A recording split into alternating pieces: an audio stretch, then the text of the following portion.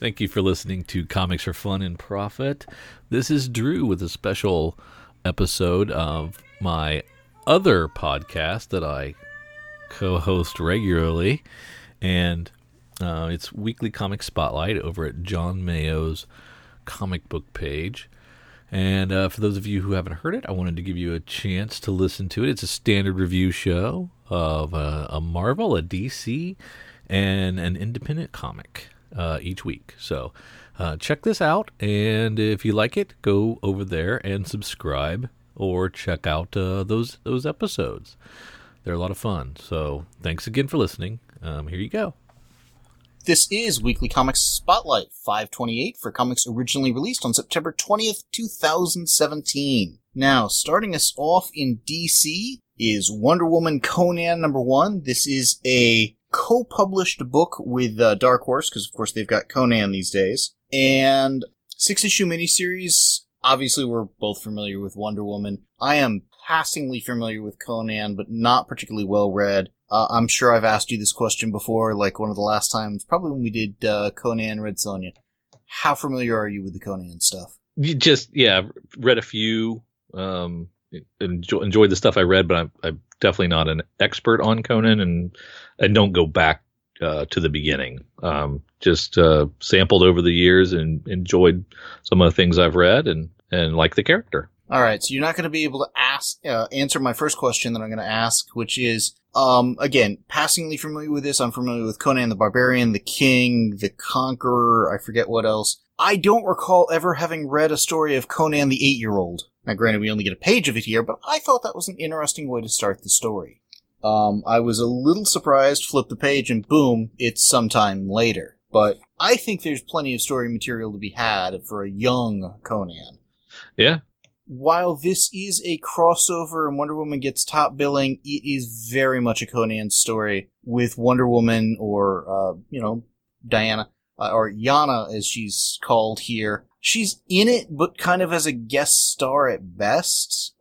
She's got a decent showing, but it's not her story. This is written by Gail Simone and penciled by Aaron Lopresti, and I thought both did a really good job. I thought Aaron Lopresti in particular, when we finally get to see Wonder Woman, did a fantastic job of giving her period-appropriate attire that was evocative of her costume. So you can tell kind of who she is, even though she's not in her full regalia or whatever. And clearly something's up, and somebody or something has clouded Wonder Woman's mind and kind of left her here barely aware of who she is. But there's still that aspect of her coming through, which I thought was cool. And while I'm more on the Wonder Woman, fan base than the Conan fan base, just from my background and such, this set up the story well. I'm looking forward to seeing where it's going, but I am hoping for a bit more Wonder Woman per se than we got so far, and I'm expecting from where they went here that there's going to be some mystery of how did she get where she is, not know who she is, and Conan's going to help,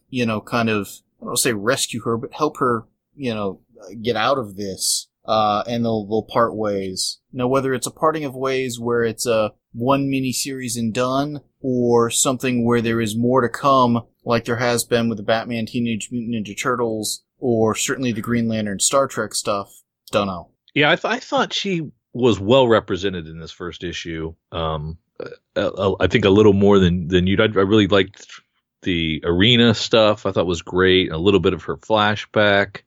I'm curious about this Yana who Conan thinks she is, because that would be news to anybody who's read Wonder Woman that she was ever that character. So that would be hard to kind of shoehorn into continuity on the DC side, but that would be a fun direction to go.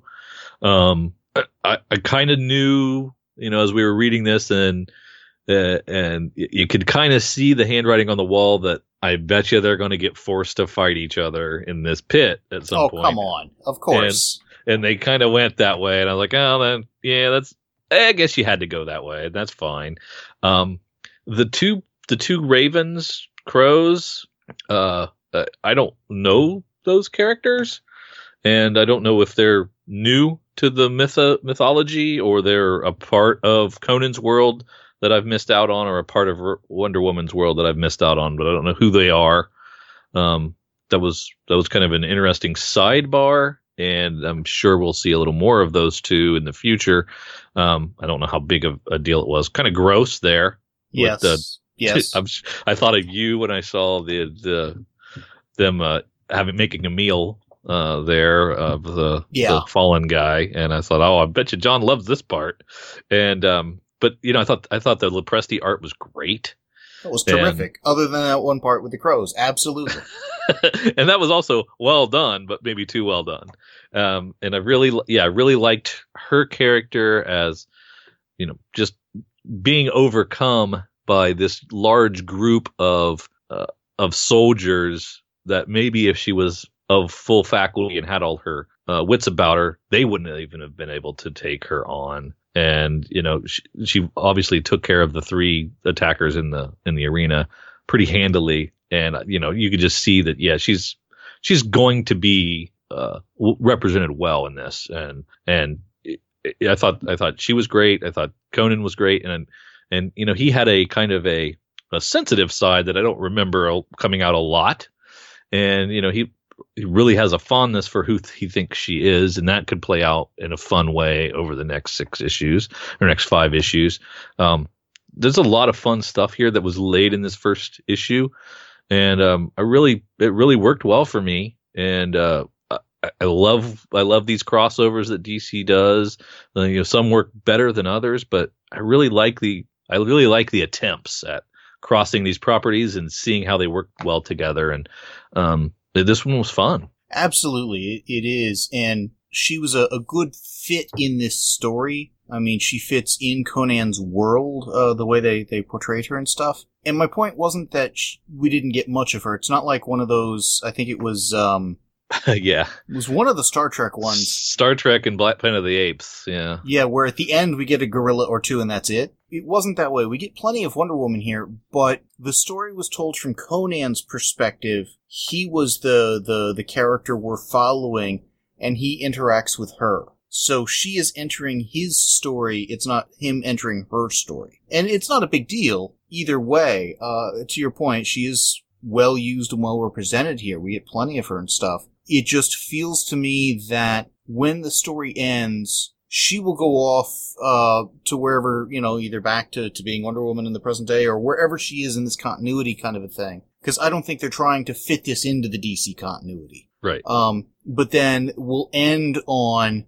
Conan being Conan, continuing to wander or whatever. The final note feels like it should be on him because it feels like it's his story. And I'll be curious if we definitively find out if she is Yana or not. It could become that we never really know. Yeah, I read the story where I interpreted it as she was, but it could easily go either way. And to your point, well, I'm hoping that's the case. I'm rooting for that. Yeah, but I was just trying to wrap my mind. She has those other origins that are in my head, and that pesky continuity, which sometimes gets in the way. And I'm like, well, I don't know how she could be really. Well, to my mind, one, you've got to throw continuity out the window when you do a crossover like this. These are the characters as they exist in a world as if they had always been in one world, potentially, unless they blatantly cross over like they did with the Teenage Mutant Ninja Turtles and Batman. So I don't feel they're beholden to the whole Themyscira origin and all of that sort of a thing. Well, we have swapped roles. I'm usually the guy that doesn't care that much about continuity, and you're usually pounding the fist on the table about the history of the character. I don't see this as part of the shared universe of DC. Okay. This is a co-published thing. They're going to do concessions because this is not something that either company can really reference in the ongoing stories of these characters afterwards. It's just they have the rights to use Conan now, but we're not going to see in Wonder Woman, whatever, oh yeah, well, when I was hanging around with Conan back there, this happened. So we're never going to see a Batman story with an asterisk, see Batman TMNT Volume 1. 1, we don't see footnotes. 2, it's highly unlikely. They may have done that once or twice referencing, like, JLA Avengers or something like that, but that's really rare.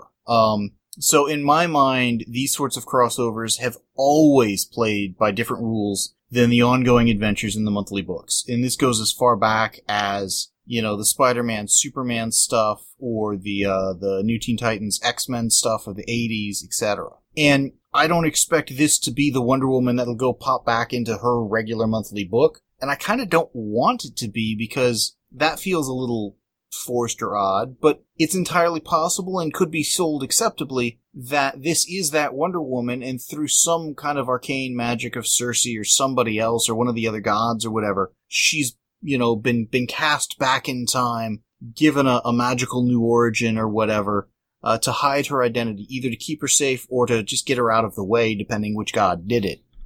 With that being said, then, you know, I'm really rooting for the Yana thing to play out, because I love the little glimpse of them young and together and friends, and I mean, that sounds like a fun series in itself right there.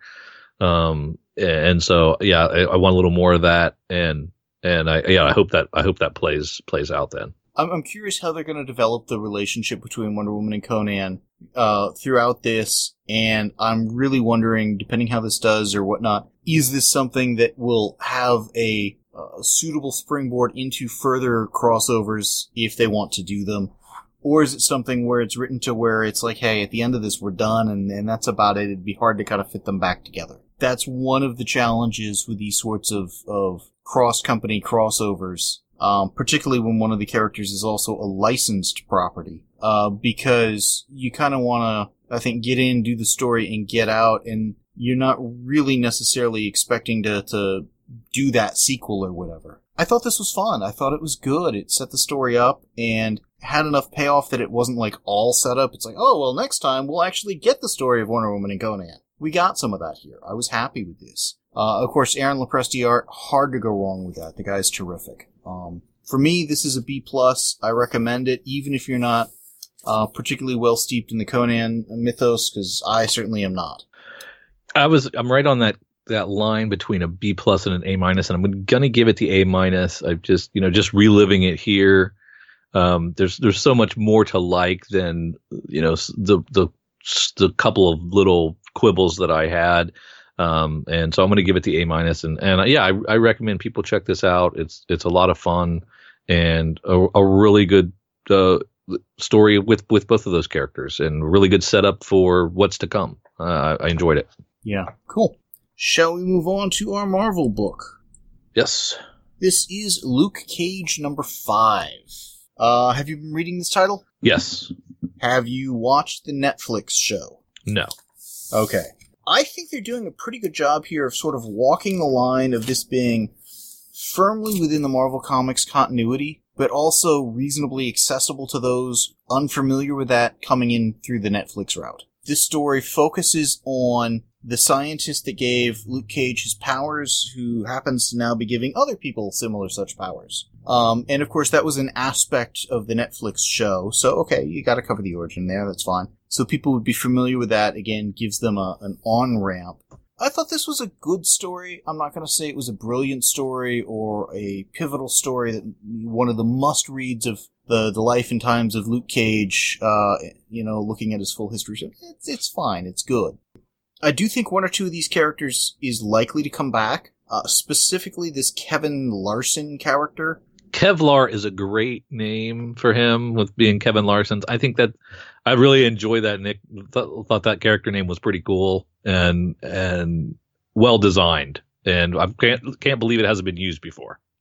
Well, and it's also almost, I don't say stereotypically Marvel, but you look at a lot of the older characters and their code name and their real name, it's like, well, I see how they got to it. Yeah. You know? It would be like if Tom DeFalco was in the Marvel Universe, Sam Wilson would have been out of a job because Tom would have been the Falcon. just the way it would have been. Art here was good. It was solid. It was not, oh my god, amazing, but it told the story really well. It was a nice, clean art style. By and large, I liked what they did here. This whole story is set in New Orleans, which effectively kind of sets it aside from Luke's entanglements in New York, you know, the wife, the kids, the Iron Fist, the Avengers, you know, and everybody else and stuff. So it gives him kind of a little bit more narrative freedom to do what he needs to do here or whatever. I have no idea if the next issue is going to continue in New Orleans or if they're going to go back to New York or what's going on. I mean, at some point he needs to go back to Jessica Jones and their kid and stuff, or continue to go hang out with Iron Fist or, you know, the Defenders series or the whatever team of Avengers he may or may not be on today. But I think giving it a little breathing room from all of those characters benefited the story. And I liked how this clearly fit in with the continuity, the reference to the super soldier serum and some of the characters that had been augmented by it, including one or two that I hadn't totally realized had been augmented by a super soldier serum or derivative thereof. But this seems like the sort of thing that could act as an on-ramp into the Marvel Universe of comics from the Netflix stuff if people really like the Luke Cage show. Yeah, I mean, I really like Luke Cage in the Defenders. I really like him when he's in Jessica Jones. I enjoyed the Power Man and Iron Fist volume previous to this, but this hasn't really done much for me up to this point. I've decided to finish the arc, and this is okay, but I just didn't feel like it really warrants its own book. I don't think he's as interesting on his own as he is with others in the mix, or maybe they're more interesting and elevate him.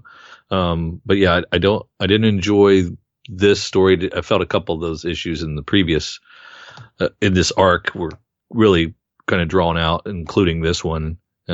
Finally getting through this, that probably could have been a 2-issue, story. That's fair. And, it was okay, but it was really a good determiner for me that this is okay, but it's not good enough to make my pull list, and it's not something that I need to keep reading. And I'm getting some good Luke Cage over in Defenders and in Jessica Jones, where I think he comes off a lot better, and just him on his own just doesn't work for me. And this story just didn't work for me. I mean, I see where you're coming from, because I do think Luke Cage is a character that benefits from having another character to interact with. Whether it's, Iron Fist, because those two are just, an odd couple in a very real sense. The rich white guy and, the down on his luck at times, black man who's just gotten the raw end of the stick at times. That in and of itself has a lot of story potential or whatnot. Jessica Jones is again another interesting foil for Luke Cage. Likewise, almost any mix of Defenders or Avengers or whatever gives the character something to kind of bounce against and react with. Whereas on his own, he's just another strong guy. He doesn't have a code name. He doesn't have a costume. There's nothing particularly flashy about him. Okay, and he's bulletproof. Yeah. And there's something about this interpretation of him where I don't think he's that interesting. So this creator's take doesn't make him that likable, and not unlikable, but doesn't make him just pop off the page. And I think it's the same writer that was doing the Luke Cage and Iron Fist stuff, Power Man and Iron Fist stuff in the previous volume. I think it's the same writer, maybe a different certainly artist. A different artist. But I think it's the same writer. But just this character just kind of is going through the story beats, and he's not really interesting to me. Well, I think part of it is they're leaning a little towards the characterization from the Netflix show and kind of the Bendis take on this character. And it comes down to he's a bit more pedestrian, a bit more of an average kind of a guy. But that character, at least when he was on the Jessica Jones series on Netflix, which I did see, kind of stole the scenes he was in and was really a great character. That I don't feel that translation here. No, I think he comes across a bit flatter here, but I guess for me, it's a question of where I would rank this along the spectrum of Luke Cage stuff I've been reading. Yeah. And I've read pretty much all the comic stuff from him since the tail end of the original Power Man and Iron Fist series. And again, I think Luke Cage with another character is superior to Luke Cage just solo. Right.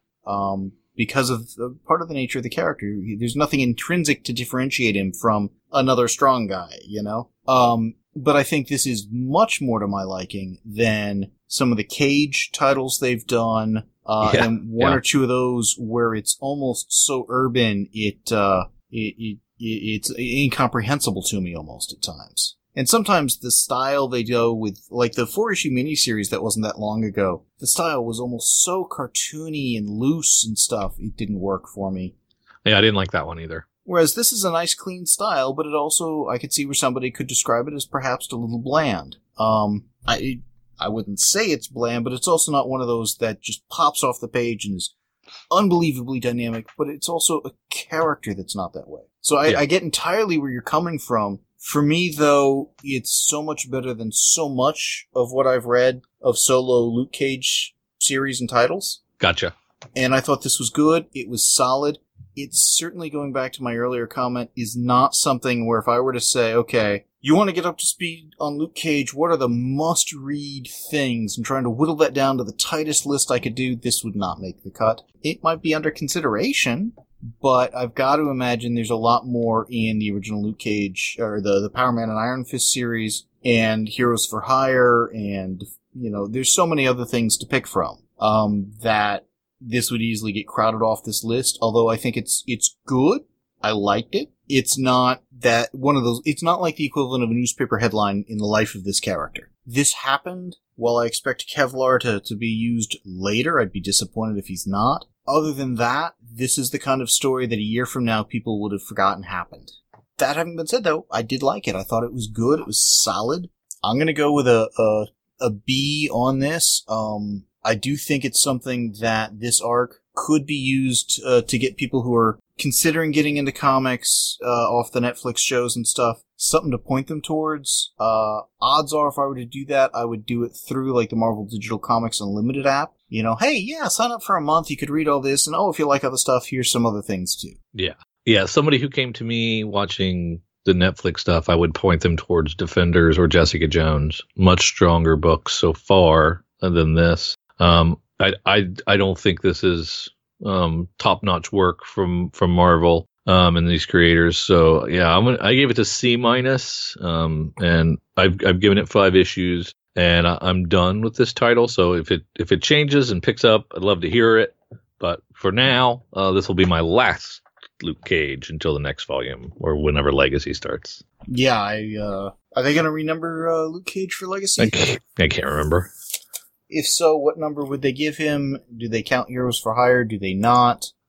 It's always so hard to tell with Marvel. Actually, they are going to have one, and they are counting Heroes for Hire, Power Man and Iron Fist, the 20-issue Cage run, the 15-issue Power Man and Iron Fist series that just finished, these 5 issues, getting them to issue 166 in fairly short order. Matter of fact, I believe that'll be the next issue. Does Iron Fist get to count those Power Man and Iron Fist issues as well?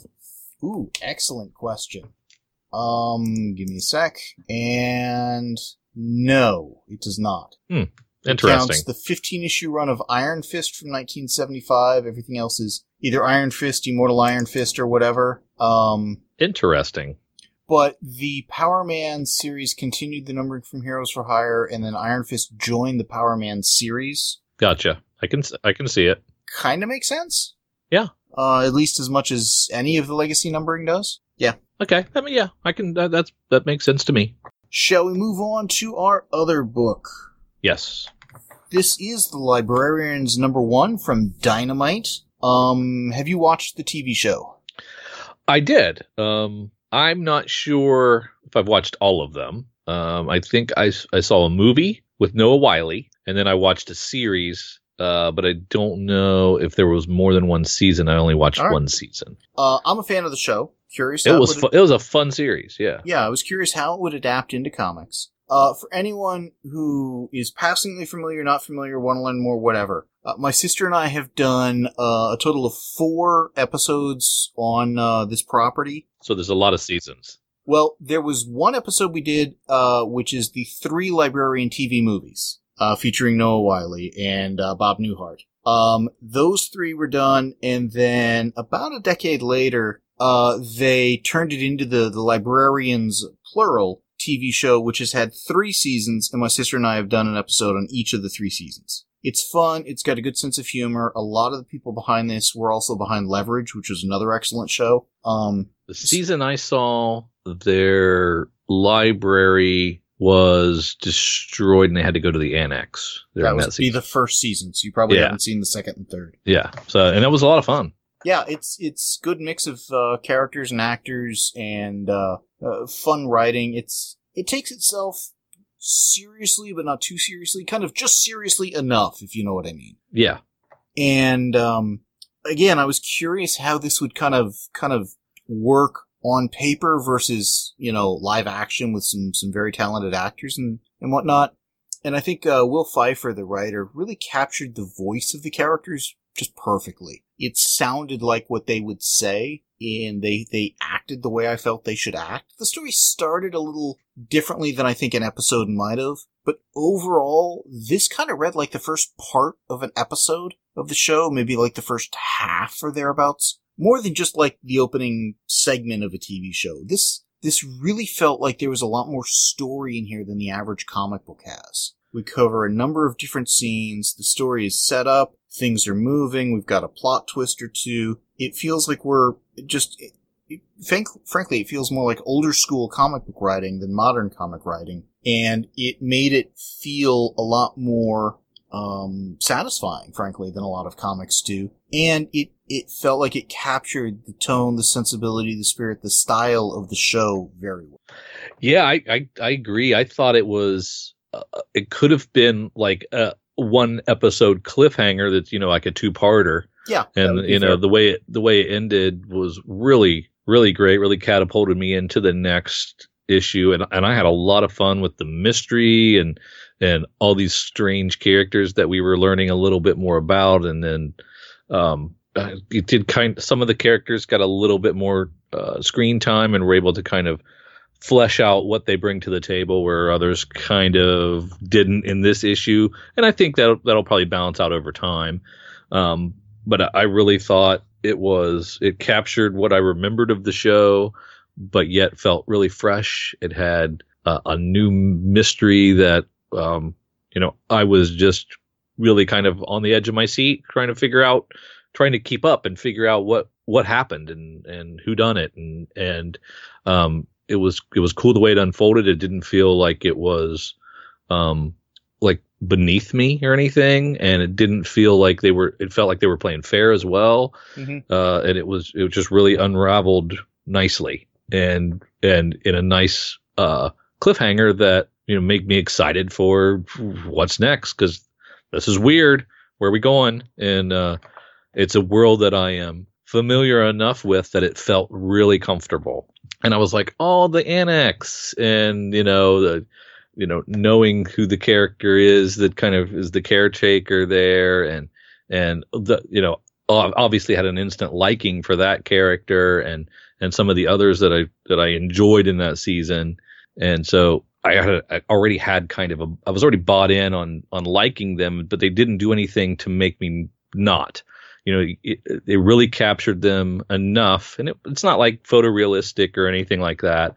So there's actual cartooning going on here, and it just really felt good and felt just like another episode, and in a good way, in a very good way, and I thought they did a good job with this for what I expected coming in, which was I had lower expectations. I was wondering how it would translate, and I wasn't expecting it to be as good as it was. I think Rodney Buscemi, the artist, did a really good job of having the characters look like the characters from the TV show without being clearly photo-referenced drawings of the actors or something. Yeah. And we've seen a couple, I forget if it was like a Doctor Who one or whatever, where the characters from the show looked like the characters from the show, but the art style for them felt a little different than the other characters that were just comic book characters. Yeah, this is not a photo reference John Larroquette, but who he is. Well, you know. if you go to the page where they get to the annex, go to the following page, the second panel on that page, where we've got him kind of at a three-quarters view or whatever of his face. Yeah. That one seems to kind of capture a bit more of the John Larroquette-ness of the Jenkins character than some of the other images, even on that same page. But it's not a dead-on likeness of him. It's just, oh, I know what character that is. Yeah, I think when on the following page, when she has the goggles on and he's peering over her shoulder, that's the one I'm talking about. Yeah, is that the one you're talking about? Yeah, that's the one I think is the most spot on. But I think that it does the job without taking you out of the story because you're like, oh boy, they just traced a freeze frame or something of the DVD. It's something where I think the artist is a very competent and capable comic book artist. Yeah. And was able to capture the sensibility in the look of the characters without it feeling like a caricature or, to your point, like just a trace over a screenshot or whatever kind of a deal. There's times where it's like, yeah, I remember that scene where he was looking at that angle with that expression. None of that here. This is something where if this comic, conceivably, it could have come before the show and they cast accordingly, if you know what I mean. And again, I thought the art was really tight. There's a ton of story here. I have to imagine this was a little bit of a challenging issue to draw because there are a couple of pages where there's just a ton of dialogue, a lot of kind of both exposition and discussion and stuff going on, and still having to have room to fit the characters, 6 or something to a panel in the background of all of that. And I mean, I think there's enough clues and things in here you can get a little more out of it. The more you can kind of maybe figure it out a little easier. I mean, there's something with the aerial view of the cemetery and the iconography that I didn't quite grasp what they were going for there, but there's something to that maybe I missed. But there's lots of fun stuff like that that's thrown in there. You're like, ooh, that's going to play out. That's going to play out down the road, and I like stuff like that. If you go to the first page of the story and we get the petroglyphs or whatever, that one of the hooded figure or whatever, that seems to sort of be what's in the cemetery. That does look like it, yeah. Yeah, that's right. This is one where if they decide to take this and kind of readapt this story into the show, I want to see this episode, yeah. It'd be fun. I thought they really, again, captured the style and sensibility of it. And the accessibility of it. I like how when the characters first come on screen, we get 3 of them on here, and this is this character, this is this character, this is this. And that's even after we've got the inside front cover that has here's the pitch of the series and the show and the premise or whatever. And there was something about the oddball actor voiceover guy that had the show that was kind of reminiscent of maybe a That's Incredible or a Weird Tales or something from my youth. Something 70s-ish that I vaguely remember but can't quite put my finger on what show they're mentioning or what they're trying to evoke, but I do remember things like this happening and being aware of them and being, watching them and being, wow, that's really cool. And I can't, I'm not really sure exactly the show that they're going for, but I think it might be an amalgam of a few that I saw when I was a kid. Yeah. And it was fun. And that was a fun thing to experience because as you read it, you're like, you recognize that and it makes it fun. Well, and I also liked how Flynn Carson was basically explaining this was the guy who got him interested in learning what really happened, what's going on out there, and that so much was possible. And just kind of, this was the show that opened his eyes and led him on the path of becoming the librarian. And that was fun. That was a fun for him to fanboy out like that. And it was done in such a way that it didn't feel like exposition. And it was really a fun way to flesh out his character and kind of lay down the premise for the mystery that we're going to go try to solve. Well, and it so fits the character from the movies and the show. They understood the characters. They used them well. Yeah. There have been a lot of things that I thought were really good adaptations of TV shows and movies and whatnot. This is probably one of the best examples I can think of. Yeah. Yeah, sometimes I make declarative statements like, licensed property comics are really not my bag. They're really not that good. By and large, I don't enjoy them. But I keep getting proven wrong over and over again by stuff like this that I just assume is going to be lower quality because it's just a licensed IP and they're just throwing lower rung talent at it.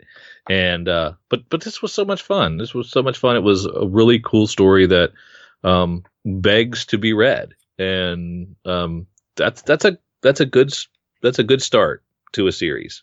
Well, and expects to be read by people who aren't familiar with the movies and TV shows. They, again, introduce the characters, they give the premise, they explain stuff. Yeah. They're not going on the assumption that this is only for the already existing audience. Now, I have some familiarity with the IP. You have complete familiarity with it. Not complete, because I haven't read the novels. Well, okay. But more than me. Let's say 80%. With the core canon. Yeah. And so I wonder if there's someone who comes in cold, what their experience would be with this. I think they could enjoy it on a kind of a Scooby-Doo and the Gang level almost of mystery solving, but a little higher brow than that. But I think you can come in and get this pretty quickly and enjoy it for what it is, which is a really quirky, fun mystery in an interesting world where there are some rules that you have to figure out.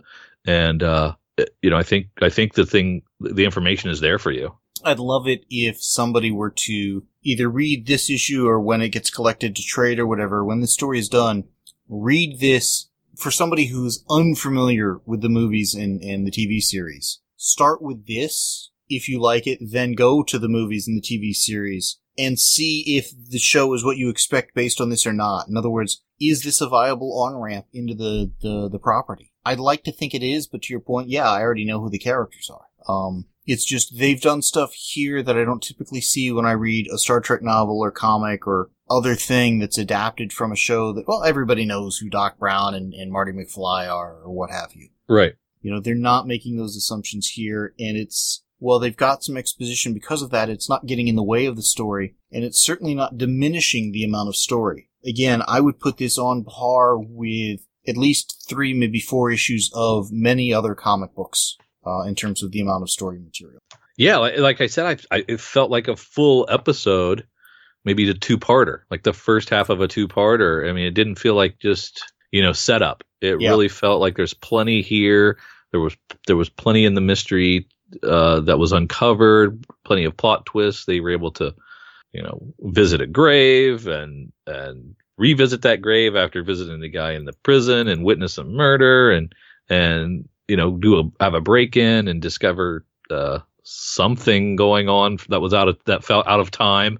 And there's a lot here, and I enjoyed it, and it was, slightly far-fetced, but if you're familiar with the property, that it's going to be a little bit wacky, but not too much. I didn't feel, and I feel like I really think this was a fun series and something that I would recommend to others, even if they haven't checked out Librarians. I think it's a strong enough read that definitely could be something that I would recommend.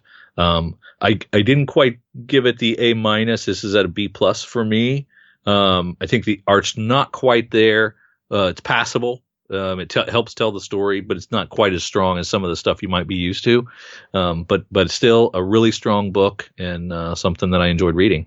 I'm going with the A+ here. I thought the art was strong. I think this is not only an incredibly good adaptation of a movie TV property, but one that is solid enough that it could create fans of that property solely through what it's doing in this issue. And I think that's a pretty high bar, and one that most adaptations we've read have not even come close to measuring up to. Yeah. But between the amount of story, the quality of that story, the appropriate use in capturing of the tone, style, sensibility, likenesses, mannerisms, voice, speech patterns, and so forth, they did just a terrific job. This is something that certainly if any of the people connected to the TV show haven't checked this out, I think they'd be very proud of it. And again, this is the sort of thing that I think could act as an on-ramp for people into the show. Again, I was amazed how good this was. I went in there thinking, well, they'll do okay. It'll be a short little story, the equivalent maybe of a full episode through the totality of the run. But they knocked it out of the park. I thought they did a sensational job. Is this something that you think Kay might check out because of her fondness for the property? Possibly. I'm certainly going to suggest it to her. She does not read many comics. This is one of the ones that I do think she would enjoy. But whether she reads it or not, don't know. The season 2 and season 3, how do they stack up compared to season 1? Because I haven't seen either one of those. Season 1 I thought had the best arc throughout the whole season. The other ones I thought were fun and good, and we saw some definite character progressions and a couple of changes and stuff. The effects get ramped up in the other seasons. If you like the first, you'll like the other two. And then compare that to the movies. The movies which kicked all of this off, I really liked the first one the best. The other two were good, but you've got just Derivative. Flynn Carson, and you don't have as many foils to bounce off of. So you don't have quite the group chemistry that you've got with the Librarians, plural. Stanya Katic from Casa was in one of them, one of the movies. She did a great job, but it was a little bit... It was just different points in Flynn's life. And really the first one is hard to measure up to. The others were good, but the first one, which I forget the name of off the top of my head, again, you can check the TV Spotlight episodes we've done. Some of the earlier ones might still be under the roundtable section, but anyways, it's a fun property and well worth checking out. Yeah, definitely. Really pleasant surprise, and I always like those. Yeah, it hurts my pull list because there's another one, but I got rid of Luke Cage, so I've got room for it. Well, speaking of pull lists and stuff, and reading lists, for me the problem isn't that I'm getting too much; it's that I'm not spending enough time reading. That's exactly what the problem is. It's all a matter of perspective. I've only read maybe a dozen or so comics since the last time we recorded. I had hoped to get more done over the weekend, but I had some other stuff that just took up way more time than I thought it would. So I didn't have the time. I've had a couple of fairly large shipments of comics come in over the last few weeks, so I'm now back up closing in on, I think, 280-ish comics. So I just, like I said, I need to just put some other things in, on the back burner or whatever, and just spend some time doing some reading, because I haven't done that for the last couple of weeks. I've had a few periods where I plowed through a lot. I just need a few more of those periods than like the last week or two where I've read probably 24 comics in the last 2 weeks, and that's it. You waste 8 hours a day sleeping, and I think perhaps you could skip the sleeping and you could just read constantly. There might be some side effects down the road where that doesn't balance out, but I think the short-term benefits would be really worth it. You think I get 8 hours of sleep? Wow.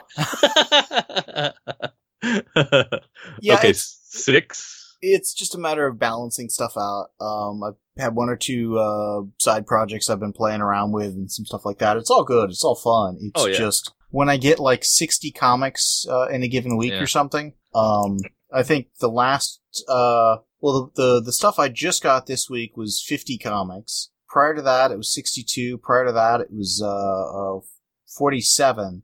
Yeah. That right there is almost 160 comics, which is about where I was at in terms of what I had left to read prior to that. I was really doing a good job of kind of whittling my list down to the best and brightest, and I was down around 20 a week, and I've ballooned back up to over 30 again, and it's because metal has pulled me in a lot more than I thought it would. It's because I'm kind of buying into the marketing for Legacy, and I'm excited about a lot of these, and so I'm reading a lot of these titles leading up to Legacy so that I'm ready to sample those and give them a good like a rebirth try, like I did with that launch. And so Marvel and DC are getting a lot more love from me and making it on the pull list now. And then of course every other publisher continues to pump out stuff that catches my eye. And yeah, it's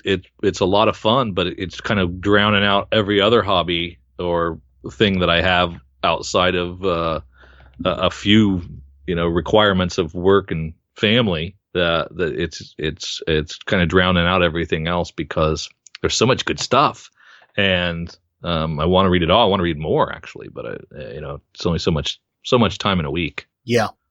Well, and the other problem I'm going to have is the new TV season starts up soon. Oh yeah, but we've been gearing up for that too, and trying to clear out the DVR because we're going to need more room as the season unfolds.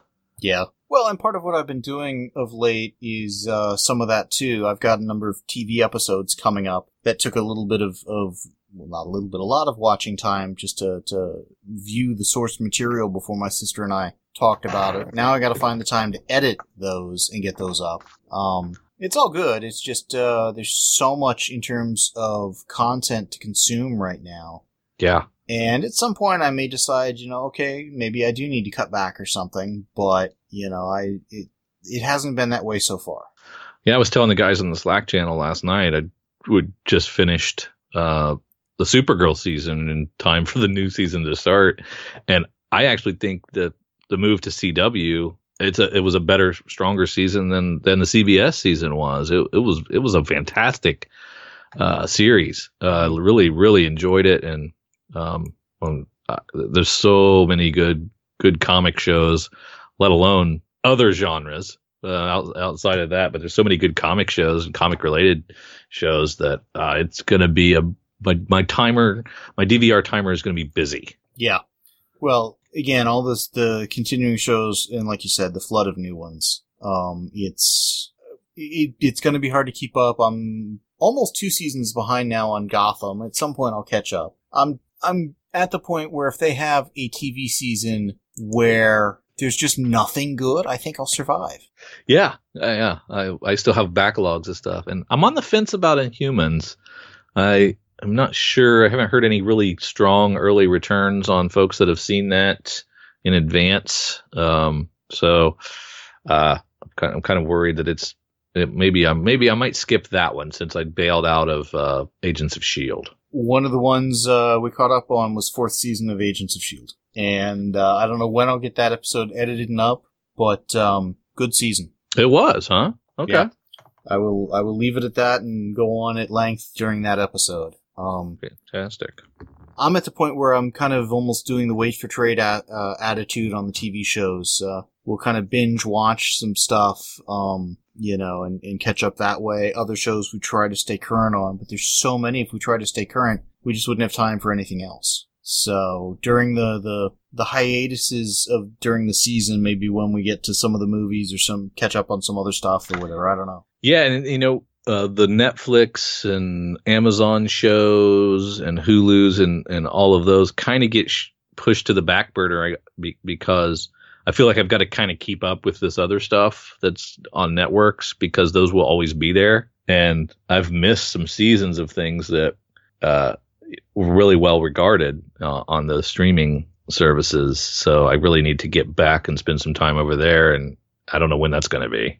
I think it really puts a premium on each person figuring out what type of story they like, why they like it, and figuring that out for themselves. Because what I like, you may not, and vice versa. For every person, that answer is different. But if you know for you what that answer is and can measure a property against that, do so, because there's properties that, for whatever your criteria is, there's going to be stuff out there you love. And if you're just watching stuff, it's all right. Again, there's so many stories waiting to be consumed. And pick and choose. And that's part of why I'm okay having, 2 short boxes sitting here that are full of unread comics, because I'm prioritizing the stuff I'm enjoying more. This is the stuff I can put off until later. I'm still going to enjoy it when I get to it, but it's not one that's got an urgency to it.